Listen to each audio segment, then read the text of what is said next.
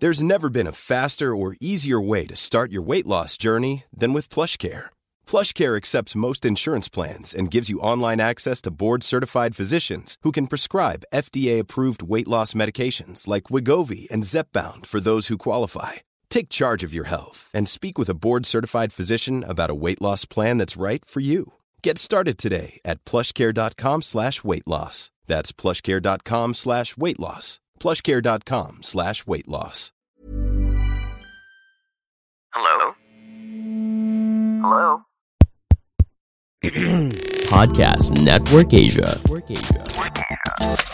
Project Loving Myself podcast is brought to you by Podcast Network Asia and Podmetrics. But I had to face reality. I did try my hardest, but in reality, there were external forces and not everything was up to me. You're listening to Project Loving Myself podcast, a well-being podcast that shares stories of self-love, mental fortitude, and self-discovery. Hosted by life designer and well-being coach, Sanaya Gurnamal. Hi, I'm Sanaya Gurnamal, and this is the Project Loving Myself podcast. Join me each week as we navigate through aha moments, new ideas, and flashes of insight from candid conversations that inspire you to get started on your own project of loving yourself. Because the most important relationship you will ever have is the relationship that you have with yourself. You matter. This is Project Loving Myself.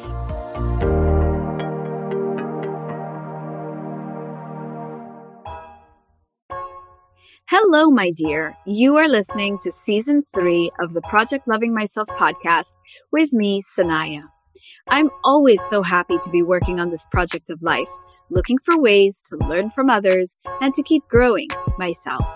And I'm so excited that all of you are doing it with me week after week. We are traveling together through each episode, exploring so many different aspects of ourselves with each of our guests.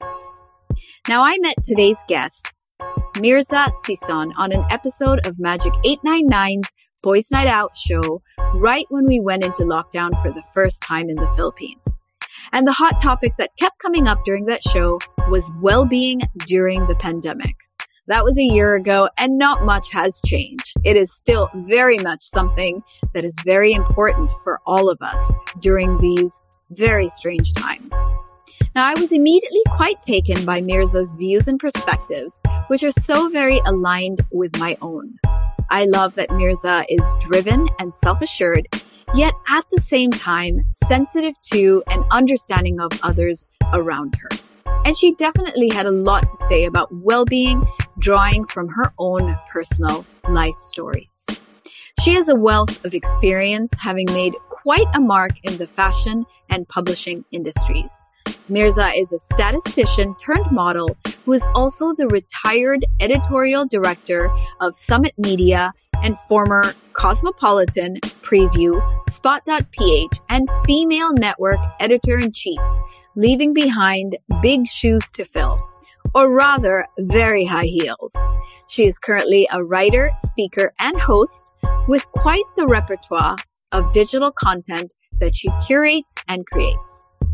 Her priorities are clear when it comes to mental well-being. She is quite the advocate for self-care and self-improvement, which is how I knew that she just had to be on our show. I look forward to exploring life from Mirza's perspective, and in particular, learning about how to go after what you want and getting it from someone who has demonstrated that time and time again. Welcome on board the podcast, Mirza. Hi, thanks for having me. You're very welcome, and thank you for giving us your time. You're very welcome as well. So, Mirza, I know you are a very popular guest on many different shows and podcasts because you definitely have, I would say, very, very interesting things to say, especially about well-being, about women, about career-wise. So I'm definitely going to get into a lot of different things on today's episode. Great. I'm excited. Now, Mirza, what jumps out about you is your I can do it attitude, which you have had from the time you were quite young. Even though you were a computer programmer, you had dreams of becoming a model, and you decided to stage your own discovery, as you called it. You hung out at a store for 2 hours until an agent finally discovered you. And later on in life, when you were coming to the end of your modeling career, you spread the rumor that you could write so that you could get into a transition career. Which is interesting because some people do believe it's luck that creates opportunities, while others believe in making things happen, like you did. So how did you get to be such a go-getter? Well, I attribute my can-do attitude, first of all, to my parents, who I probably don't give enough credit and who I probably give more flack than credit whenever I talk about like how I disobeyed their wishes and such. But I think they were great examples of people with humble beginnings who, from the provinces, who dreamed big and they struggled financially, but eventually they became, very accomplished professionals. And although they were such tiger parents who pushed their children to excel, and, as children, we all resented that. But in the end, they're always thankful, right? And they were just like doing what other parents of their generation did. They really set the first example of there's nothing you cannot achieve if you just try hard. Second of all, in my teens, my dad was starting his bargain bookstore chain called Book Sale. I don't know if you're familiar with that, but I was a teenager when he was starting the bookstore. And so I had access to every kind of self-help book and magazine there was available. And this fed my mind, and reading a lot really influenced me and opened up my mind about the kinds of lives that successful people were living elsewhere. Like, if you don't open your mind or you have no access to such information, this is super pre-internet, right? You tend to live within your bubble and only what you were fed. But because my mind expanded by leaps and bounds, reading about, oh my gosh, people can do this and that and this and that. So it kind of set the foundation for my mind to be fertile ground for dreaming and exploring and, daring to go think out of the box and really go after what I wanted. Of course, in the beginning, it wasn't easy because being Filipino parents, they can't help but want their children to follow in the mold that they've set for them, right? So I was so young. I finished college at 18. So in the beginning, I didn't know, if you finish college at 18, here you pick your college course at 13. What do you know at 13, right? And although I really wanted to be a writer, my parents said no, and they said, you're going to computers, and that's that. And it wasn't until I mustered enough courage plus preparation plus information to really bravely tell them, okay, by the time I was 20, I'm 20 years old. Now I'm going to do what I want. And so it's a combination of all these things together.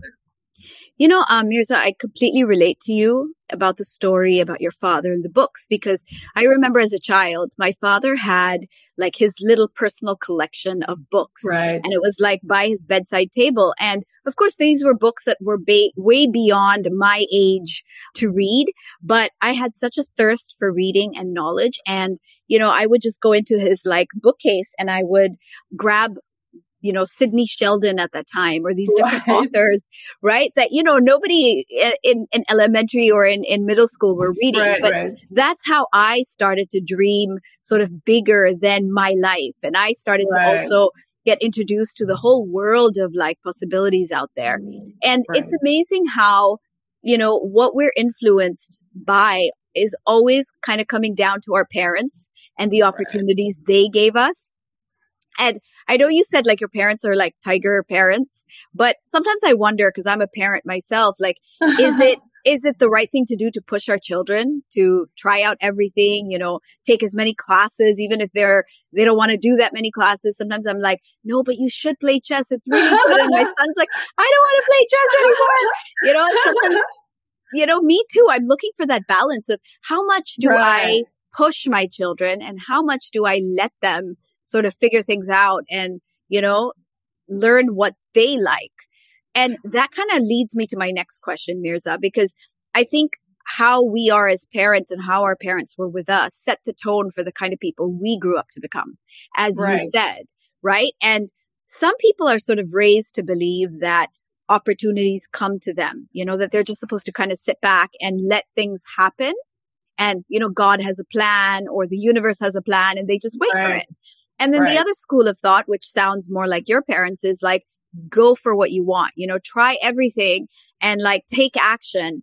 And so this is kind of that argument of destiny or design. So where do you stand on that? And what do you think about those people who have that different perspective, which is, let it come to me, let the opportunity show up? Right. The philosopher Seneca said once that luck is what happens when preparation meets opportunity.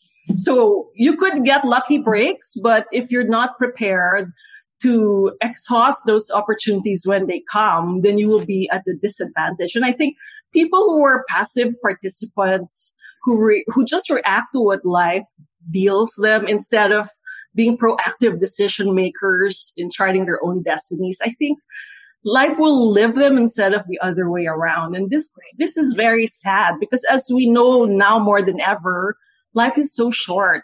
And what a waste it would be if we just kept waiting around. And I'm sure a lot of people during the pandemic have come to sort of find some self-realization in one way or another that, things cannot go on the way they used to. And hopefully people have taken stock of their lives and determined that it's really up to me what I want to do with my life. And so it's really up to us what we really want to do with our life. But Mirza, I get a lot of people through my, my sessions, healing sessions I do with people or coaching and counseling. And also a lot of people write in. And a lot of people out there don't know what they want. Right. So they don't even know what opportunity to take because they're not sure themselves what they want to do or where to go from where they are. And there's a lot of confusion. So what would you say to them? These people who are probably listening in and thinking, but I don't even know what to do or what I want, Right. Something I like to tell people who ask me that is to look back to your childhood and really examine what you loved as a child. So applying this concept to myself, I realized that as a child, I loved the following things. First of all, I love to read and I love to write. So in the end, it is very related to what I'm doing now. I also love ballet. I love to dance. I loved the arts. I love to draw. I love to paint. I loved artistic expression. I was also the eldest child out of 4 siblings. And so I was a very good older sister, or ate as they call it here. So all these inclinations or maybe skills in childhood, if you enumerate them and list them out all together, you can sort of find your strengths and inclinations and see what you might be inclined to love doing. Another good question to ask is, what could you do forever and ever if money were not the goal?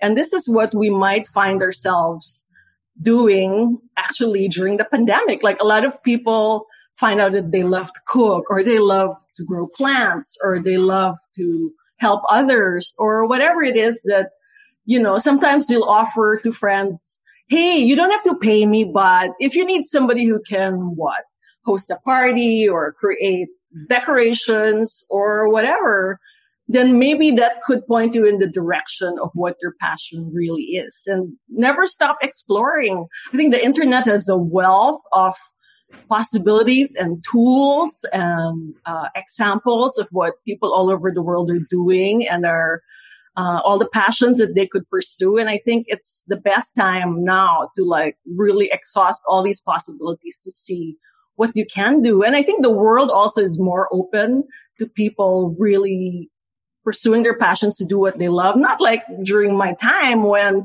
my parents said, there's no money in writing. And the Philippines was then under the dictatorship of Marcos. And my dad said, all the journalists will be jailed. So you cannot be a journalist. So, back then, no choice, right? You have to follow your parents. But these days, anything is a career. You can make a career out of anything. If you told me back when I was a teenager that talking on screen and performing, doing funny tricks or songs or silly dances could make you a millionaire, I never would have believed you. But now sky's the limit.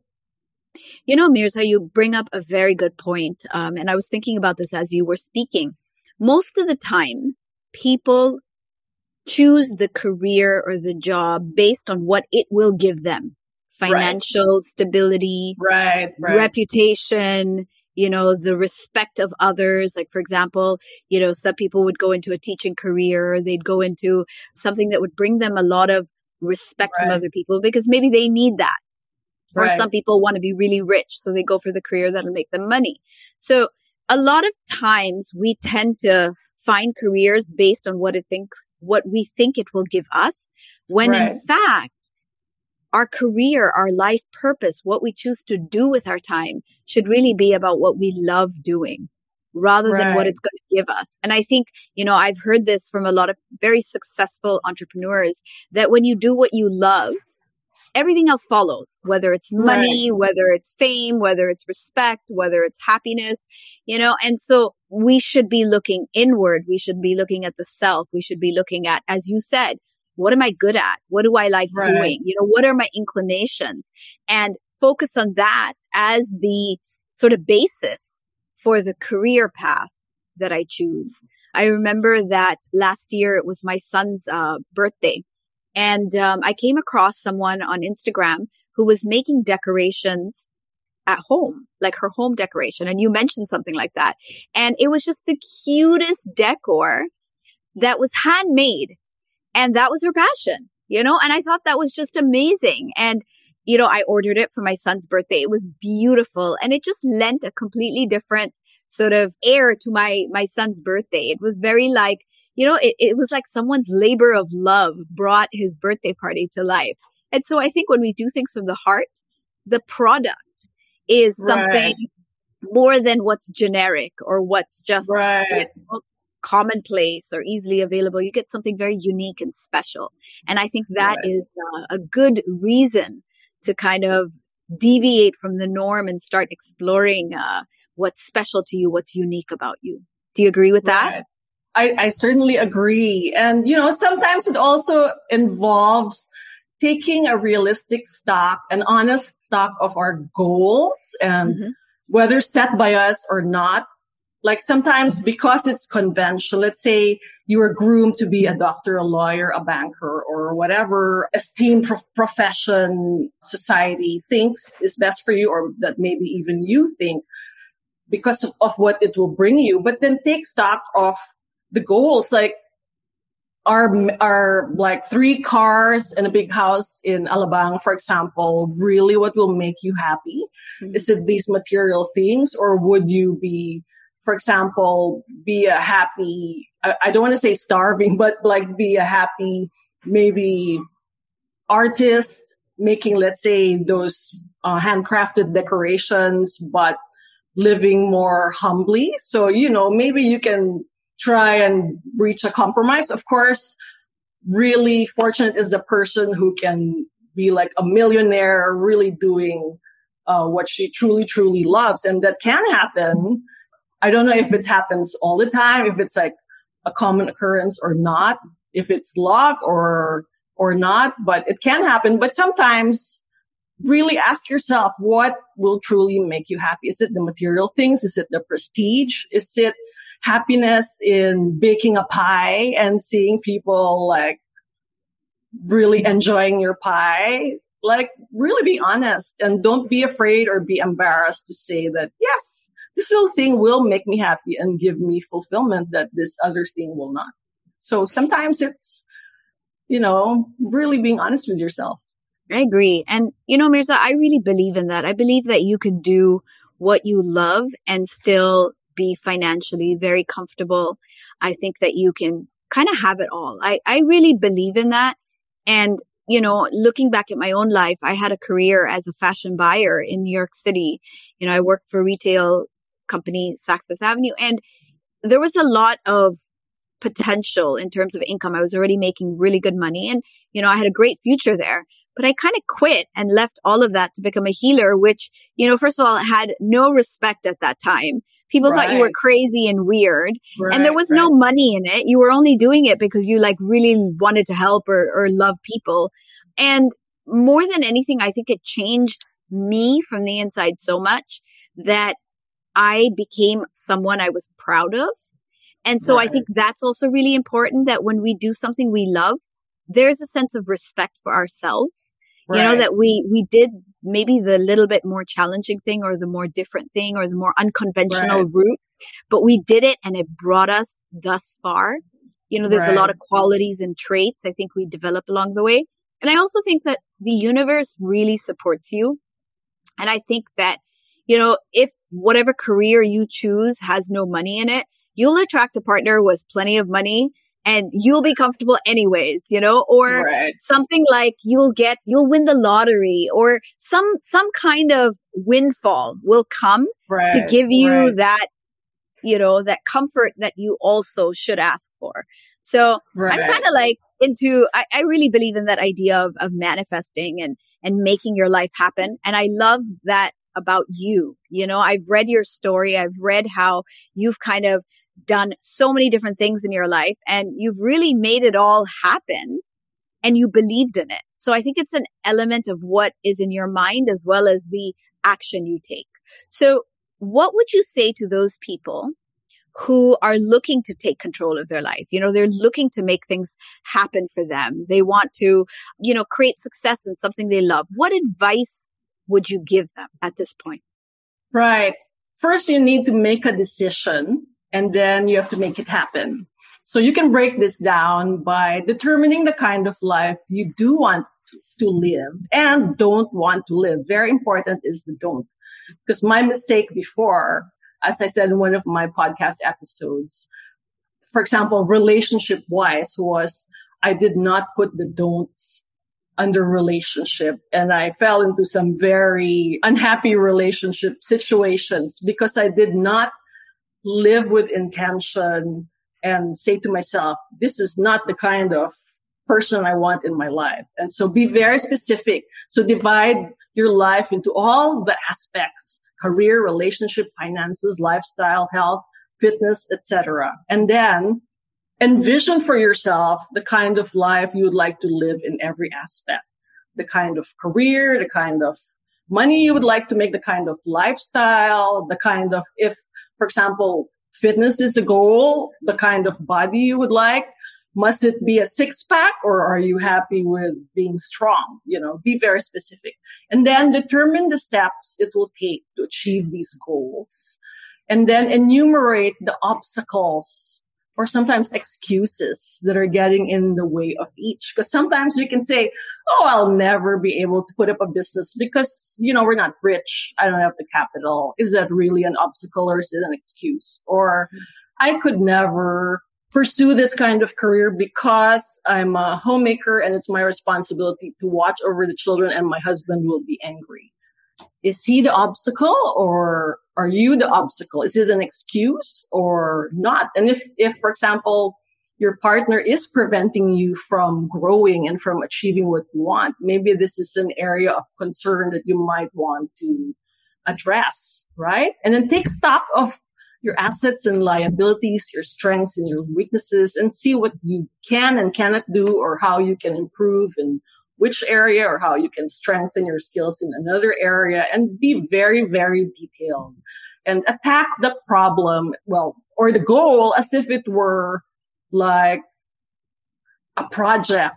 Break it down, be very specific, and then sooner or later you'll know what to do. It's just a matter of like going down to the detail. And then I think you will be led into the direction of what you need to do. You know, Mirza, I loved everything you said. The process you're describing is essentially what I apply in my life. I call it the life design process. Oh, cool. You're like designing your life, you're planning out. And I think one of the most important things you said was, you know, come up with the excuses that you would probably give yourself, and be sure that, you know, what you might be considering an obstacle is actually just an excuse not to do something because you're afraid. You know, because you're uncomfortable, because you don't want to get out of your comfort zone. And I love that, you know, once we kind of enumerate that, we're calling ourselves out before it becomes a problem. Right. You know, like before we actually convince ourselves that we can't do something with that excuse, put it down already, you know, call yourself out. So you do not end up using that excuse. You don't allow yourself to do it. And I think that in itself would allow so many people to move forward where they are stuck in their lives. So I think that is so completely amazing. Now, a lot of people, Mirza, I believe, do not move forward, or they do not take those kind of leaps of faith because they're afraid of failure. They're afraid of, being humiliated, embarrassing themselves. So how do we get over that? Because again, I look at you and I see someone who's so confident, and you've had to go out there and wing it in so many different situations, I feel like, and you've been able to do it. I read somewhere you talked about how modeling is not as easy as people think. It's not like, wearing nice clothes and just kind of like preening on the runway, but there are poses and there are, facial expressions, and there's a lot of work that goes into it, and you've done the work. So how does one sort of avoid those kind of limitations we set up for ourselves? Like, what if we fail? What if I get embarrassed? What if I humiliate myself? How do you deal with that kind of like negative self-talk or fear that comes up?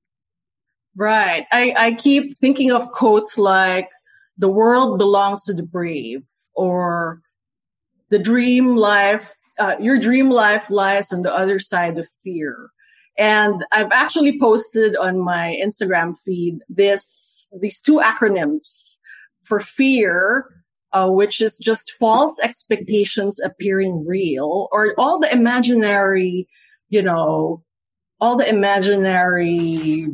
blah, blah, blah, scary, what's the word for it? All the scary voices in our head that give us false fears. So it's false evidence appearing real. So sometimes all the fears are all in our head. We think it's evidence that we will fail, but actually we just conjured it up in our heads, and it's not the actual truth.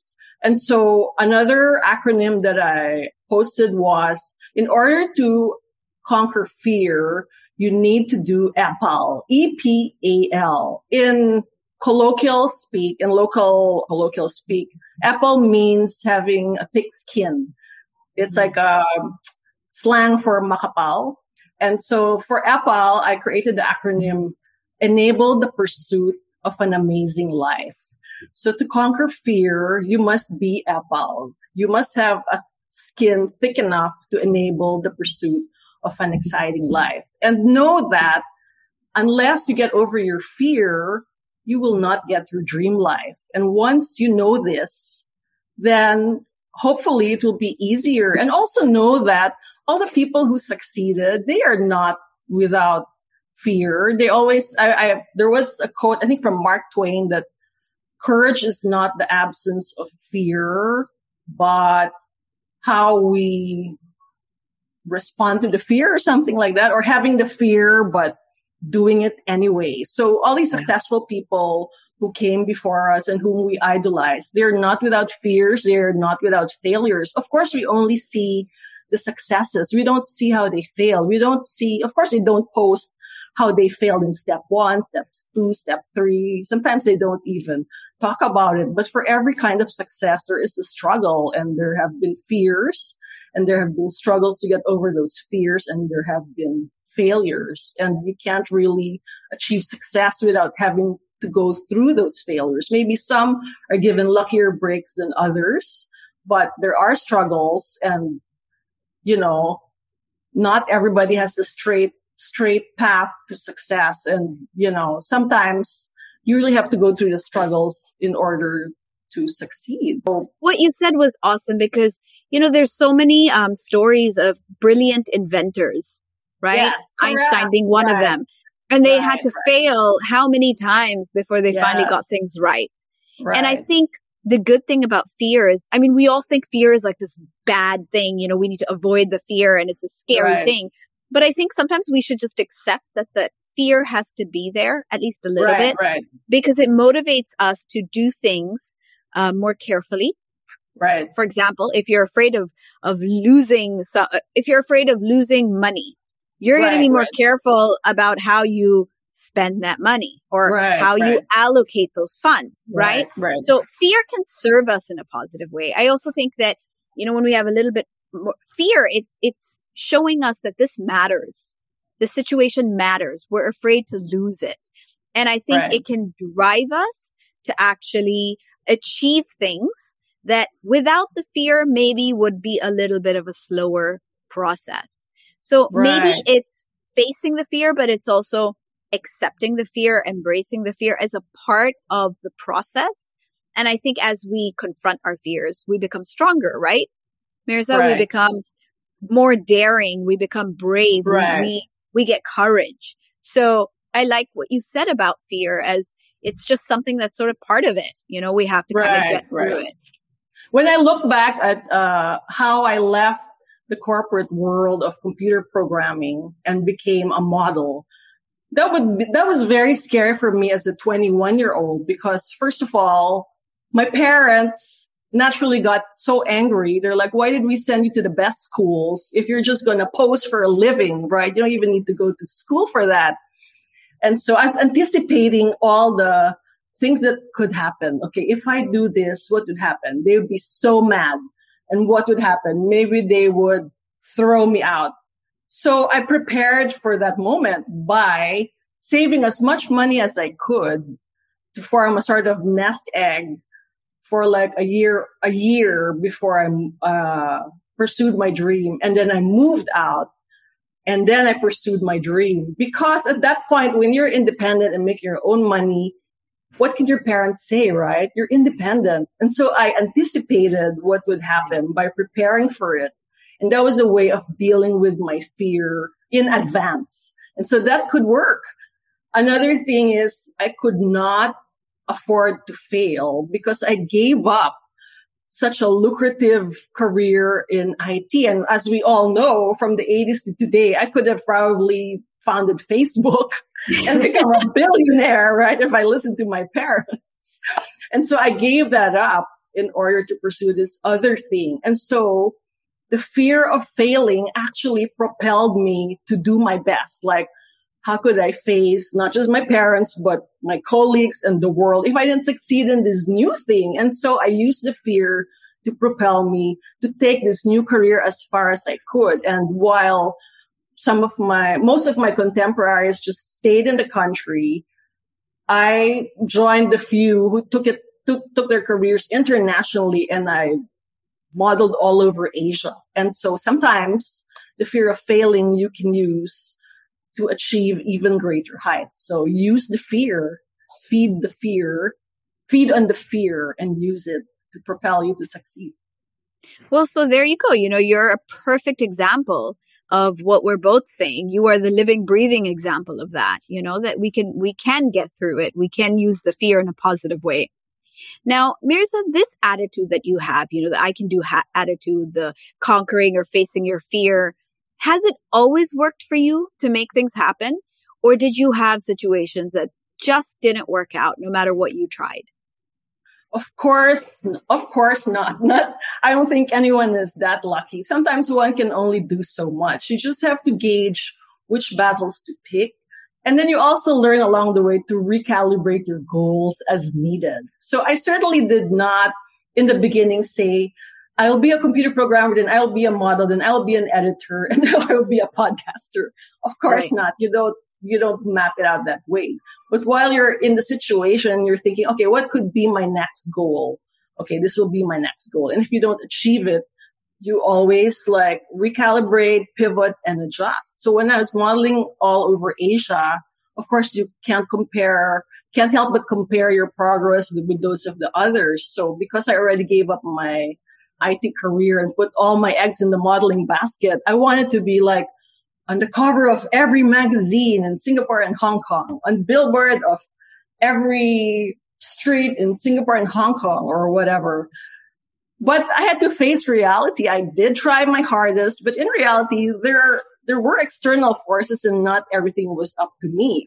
I mean, you can model all you want, but it's not going to result in a billboard because other people are picking who to put on the covers of the magazines or who to put in the ads, right? So back then, I had a very strong high fashion look. Like even for those countries, I have very angular features. I have the square strong jawline, not a very commercial look. And I did achieve a fair amount of success, but not in the way that I would have wanted back then. So I felt like a total failure. I felt like, how come this girl did it and I didn't? And so I did it for about 3 or 4 years, and then I decided to come home, and I felt like a failure. But looking back, and when I look at all the shoots that I did and all the fashion shows that I did, I'm thinking, how could I not appreciate all this during that time? Like, looking back, I was successful in my own way. I did achieve a fair amount of success, and not to mention, not just the external manifestations of success, but how every single experience was contributing to my growth and my learning. And it was all meant to prepare me for my new career in magazines. So all the time, it was like I had an internship with magazines for free while getting paid, because I was learning how magazines were made all over Asia. And I worked with the best. I worked with international titles. I worked with the best editors. So there was something intangible that was being created and formed, which I would use for the future. So sometimes you don't see what is happening right before our eyes, because we're so like hung up on our concrete goals that are not happening, but we don't see how in the long run it would help us in our future lives. So when I look back, I think I should really appreciate what's happening every moment of the day, because it might not conform to what you set out to do, but sometimes the benefit is different and maybe longer lasting. You know, I want to highlight several things you said, Mirza. You said recalibrate, pivot, and adjust. Right. And I think that's such a cool attitude, because as you go on, things change, you change. And if you keep recalibrating, then I think you would be more successful in going in the direction that would bring you, more joy, more happiness. Another thing that you said that really jumped out is you said, make sure failure is not an option. So when you had no backup plan, you had put all eggs in one basket, right? You didn't give yourself the chance to fail, right? And put your best foot forward, put your best effort. So even though you couldn't be on maybe all the billboards that you wanted to be or every cover, at the end of the day, you gave your best effort, and you can look back and say, wow, I did an amazing job. I can appreciate and acknowledge myself for that. So these are things I think we forget to acknowledge and appreciate where we're at. And finally, something else that I really want to highlight is what you said is sometimes where we're at is just a stepping stone to something bigger and better. Yeah. And we need to, and that's the recalibrating, right? When you can see that, then you can recalibrate and you can kind of, change, the direction or perhaps make a couple of different decisions that will get you closer to where you need to be. So amazing. I love that. Oh, there's this other, sorry, if I could just insert this other anecdote. I remember that a passion of mine since I was in grade school and high school and college was the French language. I kept wanting to learn French for some reason. I'd never been to France. I had no exposure with anything French at all, but I just loved the language. And from college and until after college, I would keep taking courses just because I loved it. It wasn't for anything, right? Like there was it wasn't like for any purpose, but just for the love of the language. And in the end, when I look back, Steve Jobs once said, everything will connect in the future. Everything is connected. After I edited Cosmopolitan from 97 to 2005, Marie Claire, which is a French international women's magazine, was launched in the Philippines, and they were looking for an editor. And the reason I got selected in one over the other applicants was because I could speak French and read in French. I was a fashion model who had a fashion background, and because I had edited a magazine, which was Cosmo. So it all came together for that job. And I certainly did not intend or foresee it, but that's how all the dots are connected someday. So, keep attuned. Everything is for something. We don't know just when, but there is use for everything that happens to you or that you pursue. At one point, all the stars will align. Right. You know, So I just thought I'd add that. No, that's a beautiful story and very inspiring. You know, very inspiring. Now, do you think there's a point, Mirza, at which we need to quit or change direction or perhaps, you know, maybe change course because things are not going the right way? Do you think there's a moment? Yes, definitely. And I think my life has been an example of that. I mean, I certainly could have modeled forever as, you know, it's happening now, like as modeling ceases to be ageist. Some people are taking their modeling careers up until their 40s or their 50s. But you have to listen to yourself and see if what you're doing is still right for you at the moment. And only you can determine that. So even if, let's say, you think you fell short of your benchmarks for success in that field, try and see, like, are you happy with who you are today or the kind of life you're living? Is it still worth the effort or the energy to still pursue it? So I was in publishing for 25 years and I thought I would never stop. I thought I would be an editor till the day I died. And it's not, I didn't leave the publishing world because I stopped liking it. I still loved it, but I just took stock of my life and realized, because around 5 years ago, my best friend, who was my age, died. He died suddenly. And then I realized, oh my gosh, life is so short. I still have other dreams down the line.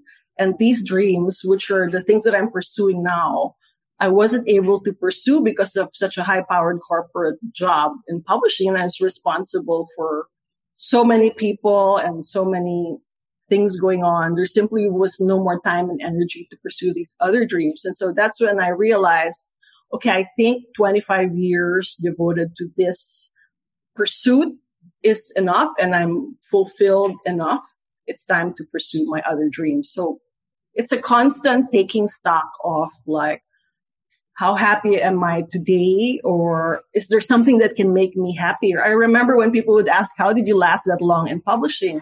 My answer was always, every day I would come to work and think, am I happy doing what I'm doing today? And is there something I would rather be doing? And if the answer was yes, I went back to work the next day. And so it came to a point where the answer was, no, there's something I would rather be doing. And that's when I realized, okay, it's time to leave this arena and pursue the other things that I wanted to. So only you can tell, but you'll always have to keep asking yourself from time to time. You know, it's also a good example of recalibrate, pivot, and adjust, right?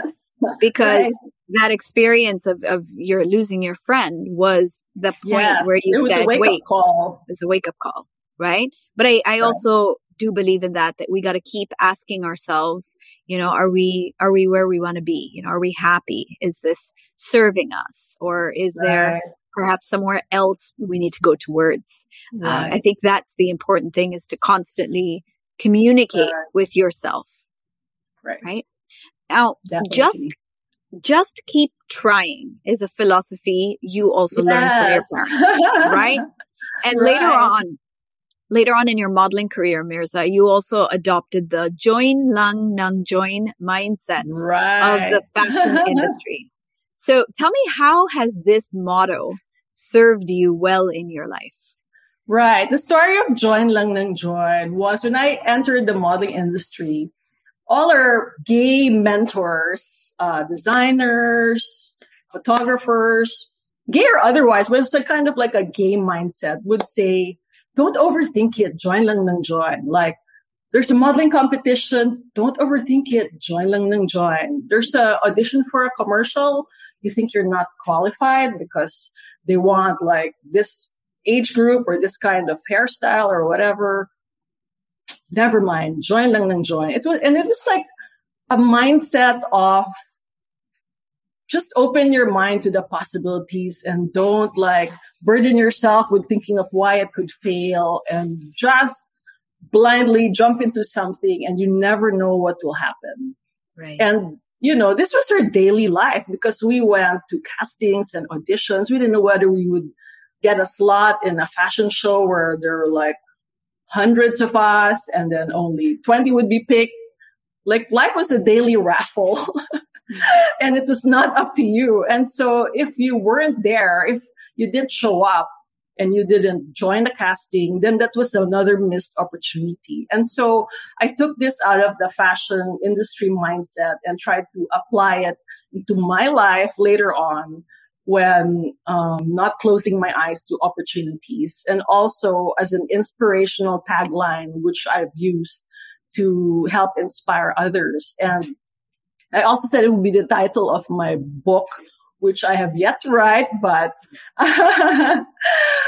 have not yet written. And so I think it's a great way to look at life, because I've met so many people who have made up their minds about why they won't like something or why they can't succeed at something without even trying it. And then, so I try and tell them, join lang ng join, because you really never know. It reminds me of the whole Nike tagline. Yes. Just do it. Right. Just do it. But, Mirza, I get it and I agree with you, but I also think of another perspective, which is we only have limited resources or time, let's say. Right. And we can't also just take all the opportunities. At some point, you want to be a little bit choosy about which one is more aligned with what we want out of our life. Right. So how do you balance both? Like, how do you take all the opportunities available to you while still, practicing maybe discernment or being a little bit choosy about which ones are actually the right ones for you?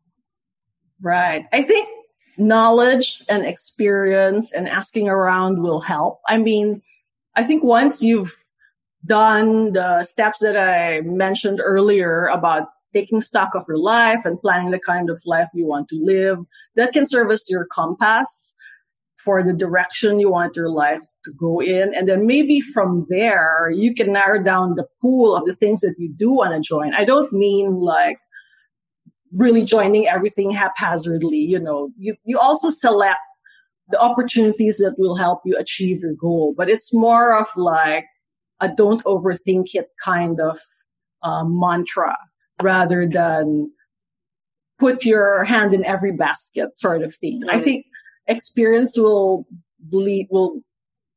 teach you that, okay, I better not do this because the last time I did this happened, or it's not a good use of my time. Be discerning also, but then keep an open mind. So it's really a balance that only you will be able to concoct.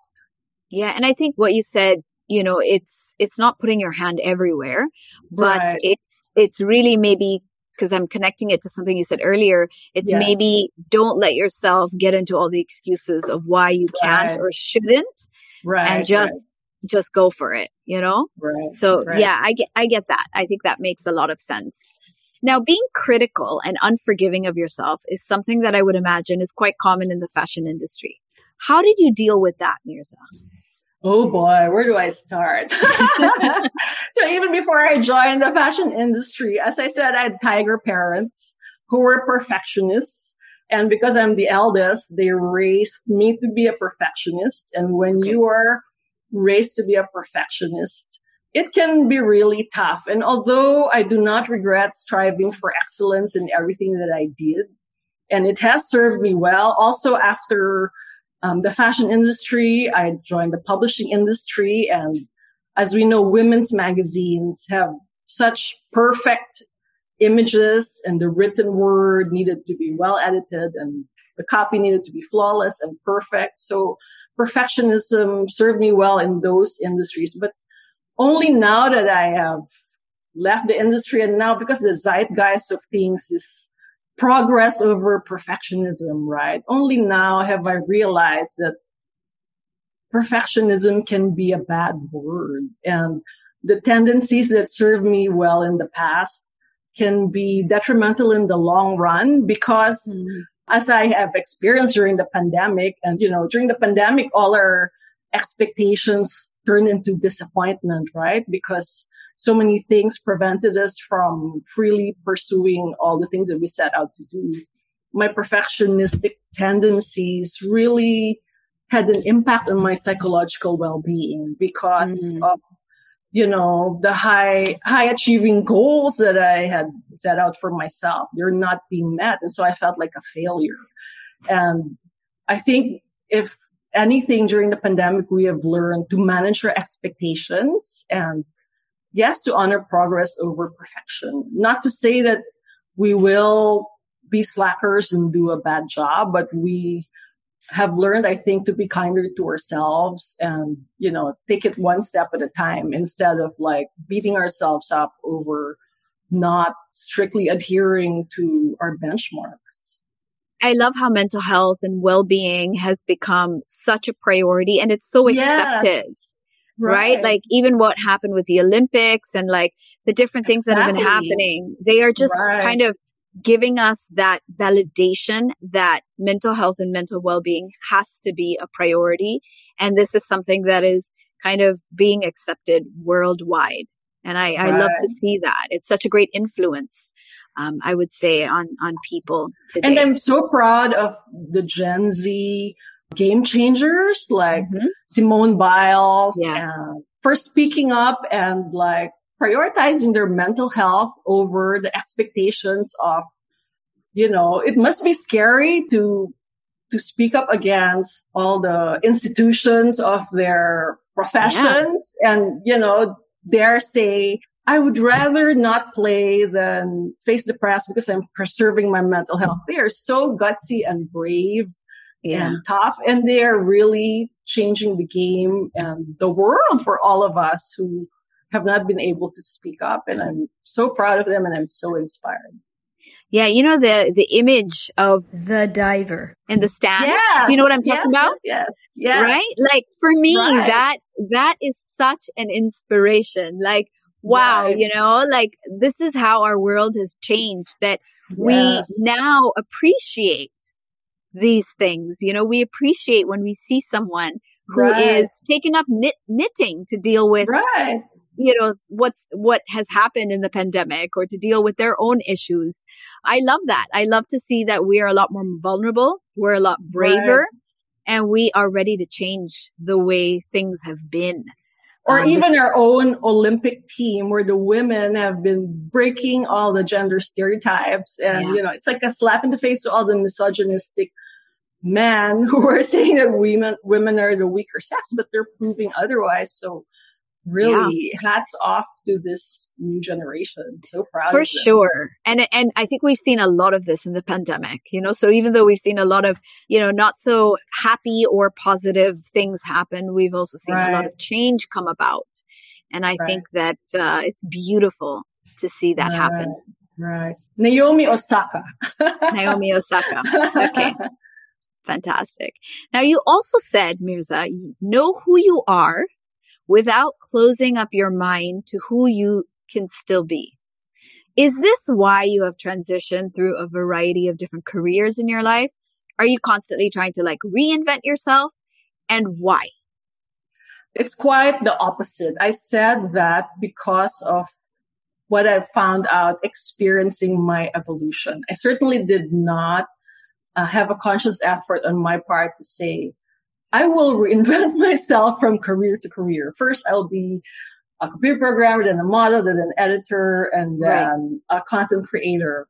I think I said this in retrospect to sum up how I have evolved by not discounting the possibilities for evolution. So I always like to stress that self-awareness is key, but sometimes people become set in their ways and their mind ages fast when they make declarations like, I am who I am and this is who I am and that's not who I am and so I'm not going to change. And this is the quickest way to age when you do not allow your mindset and your psyche to evolve because who knows what you can still be. And I think the times are an example of you can be anything you want to be at any age, however you look, whatever your gender, whatever your color. And now that we know that the possibilities are endless, who are we to close our minds to who we can still be? And so this, I think, sums up the way to keep young, not just in our appearance, but also in our spirit. So I think it also applies to your exterior, right? Like once we say, okay, know your style and stick to it. This could also make you very dated. Like if you say, oh, I know my style. It's this kind of silhouette and these kinds of pants and these kinds of shoes. And I'm never going to wear heels because this is just not me. So that's a way also of like boxing yourself into this kind of type, which is very dangerous if you don't evolve. And so, know who you are at the moment, but keep evolving. Don't be schizophrenic, but then, have a sense of yourself enough to know how you can kind of shape shift eventually. Yeah. I think there's a lot of value in what you said. And even though it's more retrospective, I think that it's a great attitude to also hold. And I think the younger generation kind of is a little bit like that. And it reminds me of a quote also, Mirza. Winston Churchill said, to improve is to change. To be perfect is to change often. And so changing often is something we shouldn't be afraid of. Okay. Which brings me to actually what was something I also wanted to ask you about, which was comfort zones. For someone, you've had so many different titles and roles in your life. And then you also mentioned that there are people who are afraid to change. There are people who kind of in their comfort zones and they're afraid to kind of go out and explore what else, could be. So what is your perspective on that? Right. I can't tell people what's best for them or what to do. Only they can determine that. But I would encourage being honest with yourself about if you're in a comfort zone and you say, I'm perfectly happy the way I am. Be sure that you know also what's available. Like if all you're ever fed is one kind of dish or cuisine and you're not exposed to all the other kinds of cuisine there are out there. Let's say you only ever grew up with Filipino food and you never tried Mexican food or Thai food or French food or Italian food. What kind of a life are you cheating yourself out of, right? For sure, your palate will expand and grow and you'll never know what might make you happy that's out there, but you never know until you try. And so I think it's a good analogy for trying to see what's out there before you decide. I remember when I was young and my mom would often say, don't get stuck to a boyfriend right away. Collect then select, right? Like our moms in their generation would say, collect then select. So I think that's a good way. That's a good way to put it. Collect life experiences or collect options or open your mind and explore all the possibilities before you decide. And even once you do decide, as you said, don't be afraid to change your mind. There's no shame in changing your mind if it's time to change your mind. One of my guests in a previous episode, I think it was Ulysses Wang in season 2, he said, you don't know what you don't know until you know it. Right. Okay.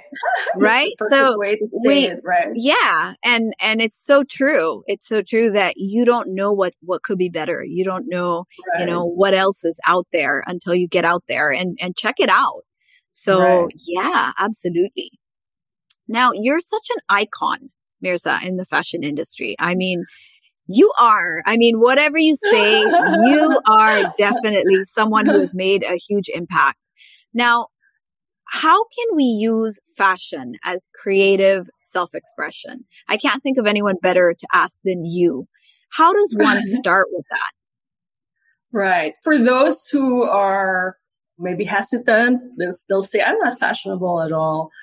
Think of it this way. It's a quick way, a quick and tangible and visual way to alter your mood or to change your mindset.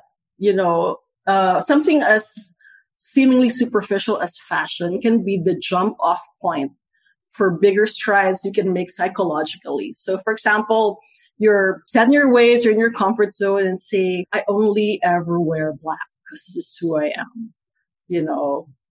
Again, you'll never know, when you put on other colors, it might lift your mood or it might put you in a certain frame of mind. And who knows how this kind of small change can give birth to many other changes, whether physical changes or psychological changes. It's also, I think, a means of keeping the wheels of your growth turning.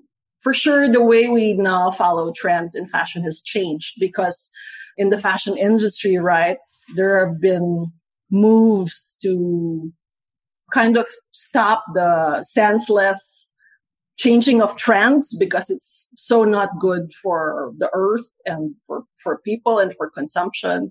But in the past, I used to notice that more often than not, the people who refused or did not keep up with the times in terms of fashion. I'm not saying like wear the latest whatever during that season, but we all know people who kind of get dated in their, let's say, hairstyle or footwear or silhouette.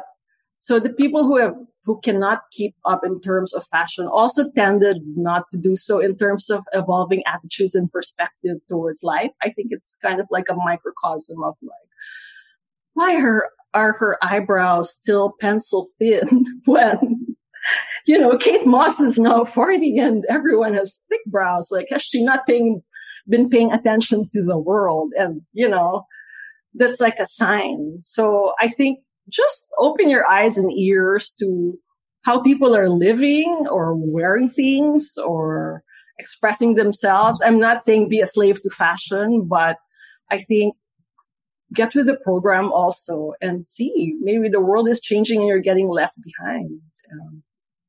Keep up.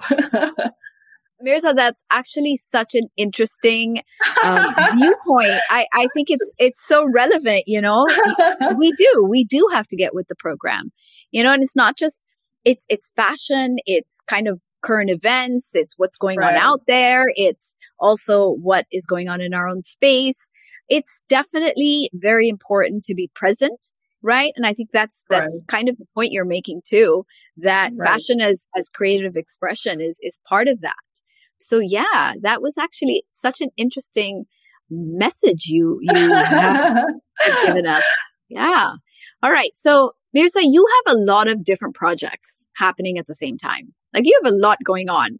You have a podcast, right? You have a podcast called You Can Do This. You Can Do This.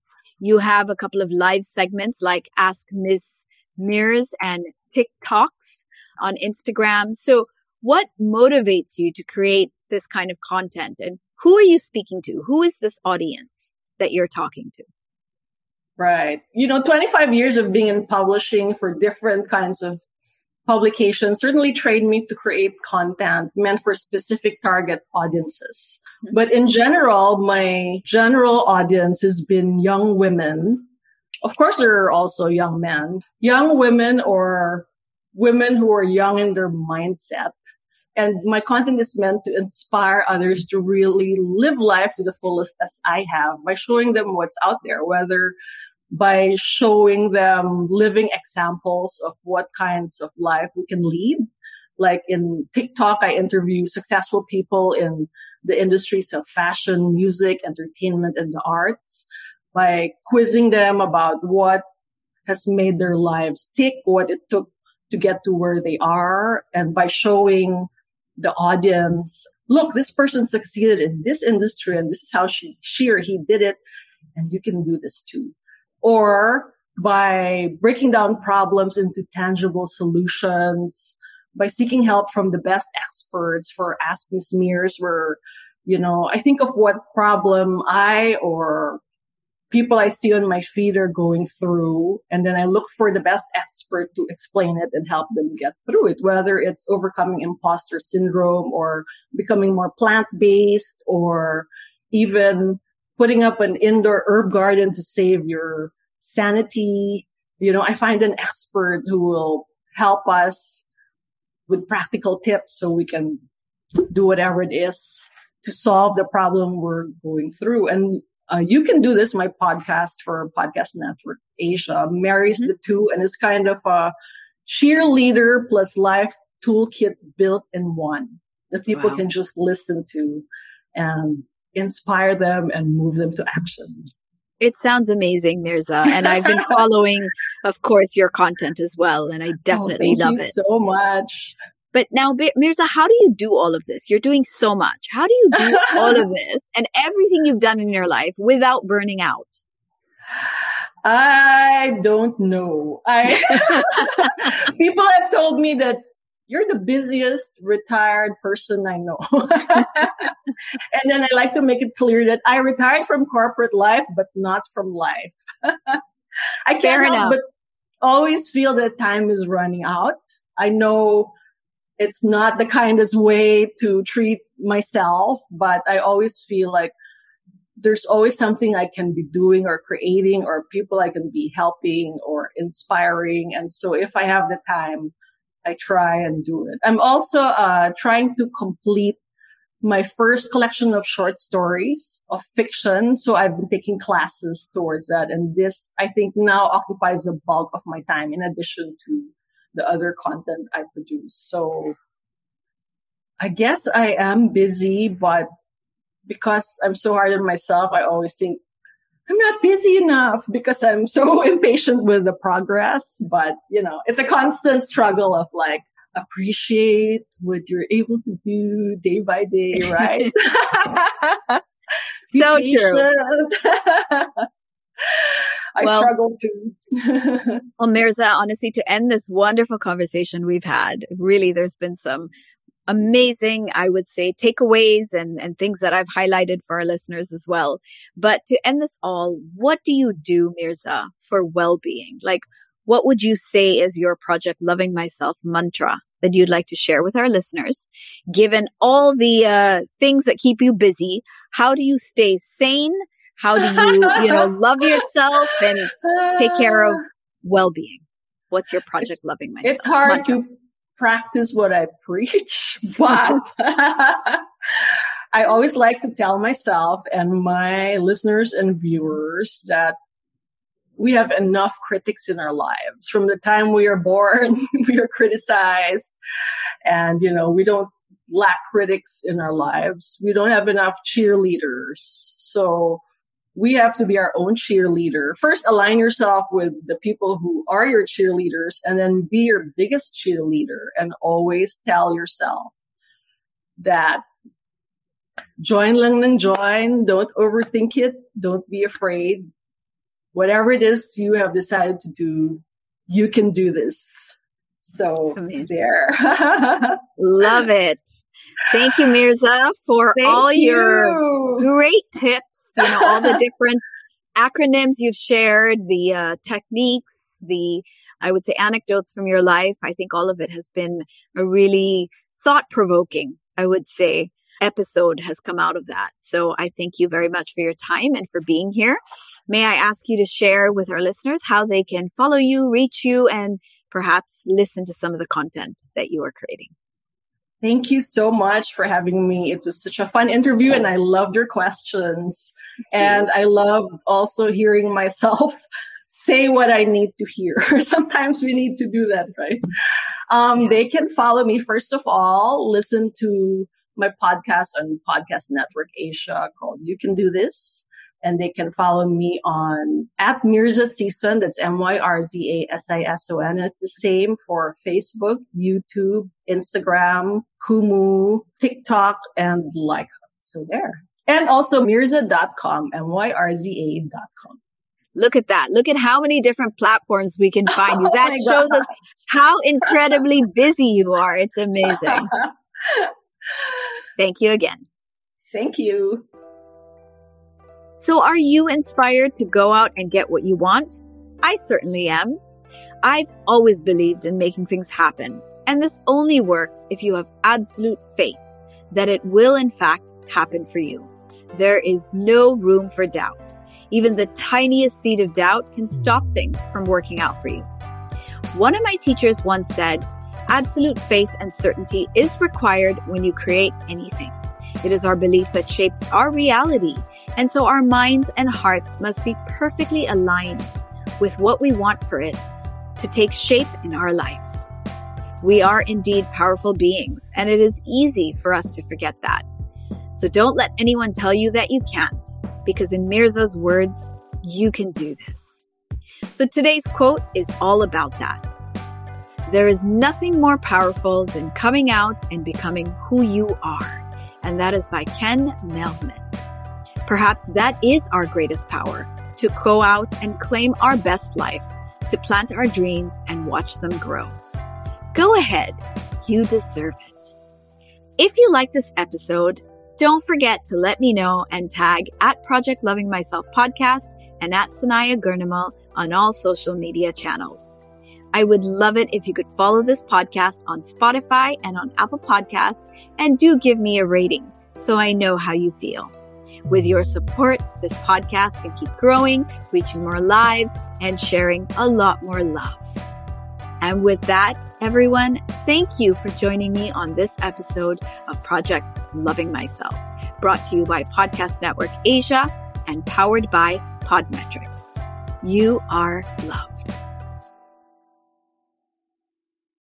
The views and opinions expressed by the podcast creators, hosts, and guests do not necessarily reflect the official policy and position of Podcast Network Asia. Any content provided by the people on the podcast are of their own opinion and are not intended to malign any religion, ethnic group, club, organization, company, individual, or anyone or anything.